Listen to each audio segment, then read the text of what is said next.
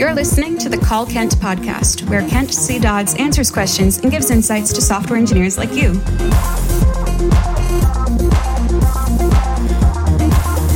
Now, let's hear the call. Hey Ken, my name is Jan.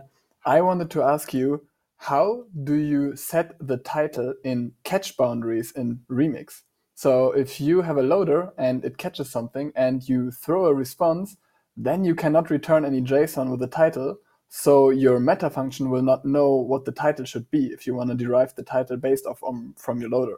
So I was wondering, if you have something and you trigger a catch boundary because you throw a response, how do you set a title in CatchBoundary's? Thank you.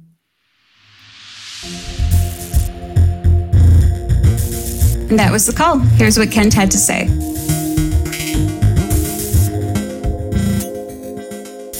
Hey, Jan, I'm actually not sure the best way to do this. That's why it took me like an eternity to answer your question. Naturally in your meta function, you can say if there's no data, then I know that we threw, and so I'll just display something random, whatever, or not random, but like something that doesn't have data. But the problem is that your loader has, like, it could have a bunch of different pieces of data, and some of them are fine and some of them are not fine.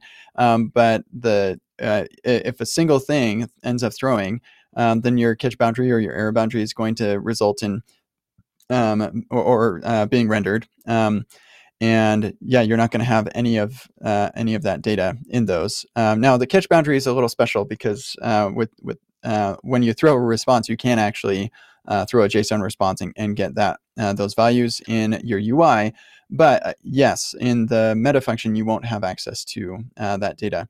And so I actually just did this yesterday, and what I did was I just made the title be something like, I pulled something from the params. So you do have access to the params, and I said, username does not exist or whatever. And so like, that's what I would do. But yeah, if you do want to have something that comes from the database or something, you're not going to be in a swell position. You could do some hackery in your catch boundary to set the title in a use effect or something like that. But of course, it's not going to server render that way. And so that is, unfortunate. I could imagine a couple hackery things that I could do to make it server render. So you could render some sort of special element in the catch boundary that then your entry.server looks for and will move to the title position. I do that sort of thing with some other weird stuff for stuff. But like I said, definitely kind of hacky to do that.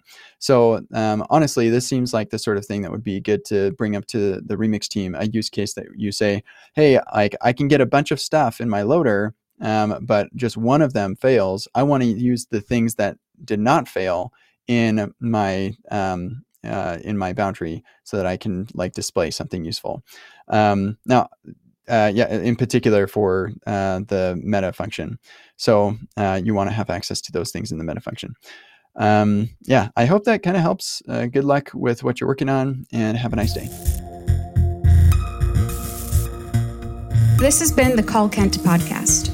Learn more about Kent at kentcdodds.com and get your own questions answered at kentcdodds.com/calls.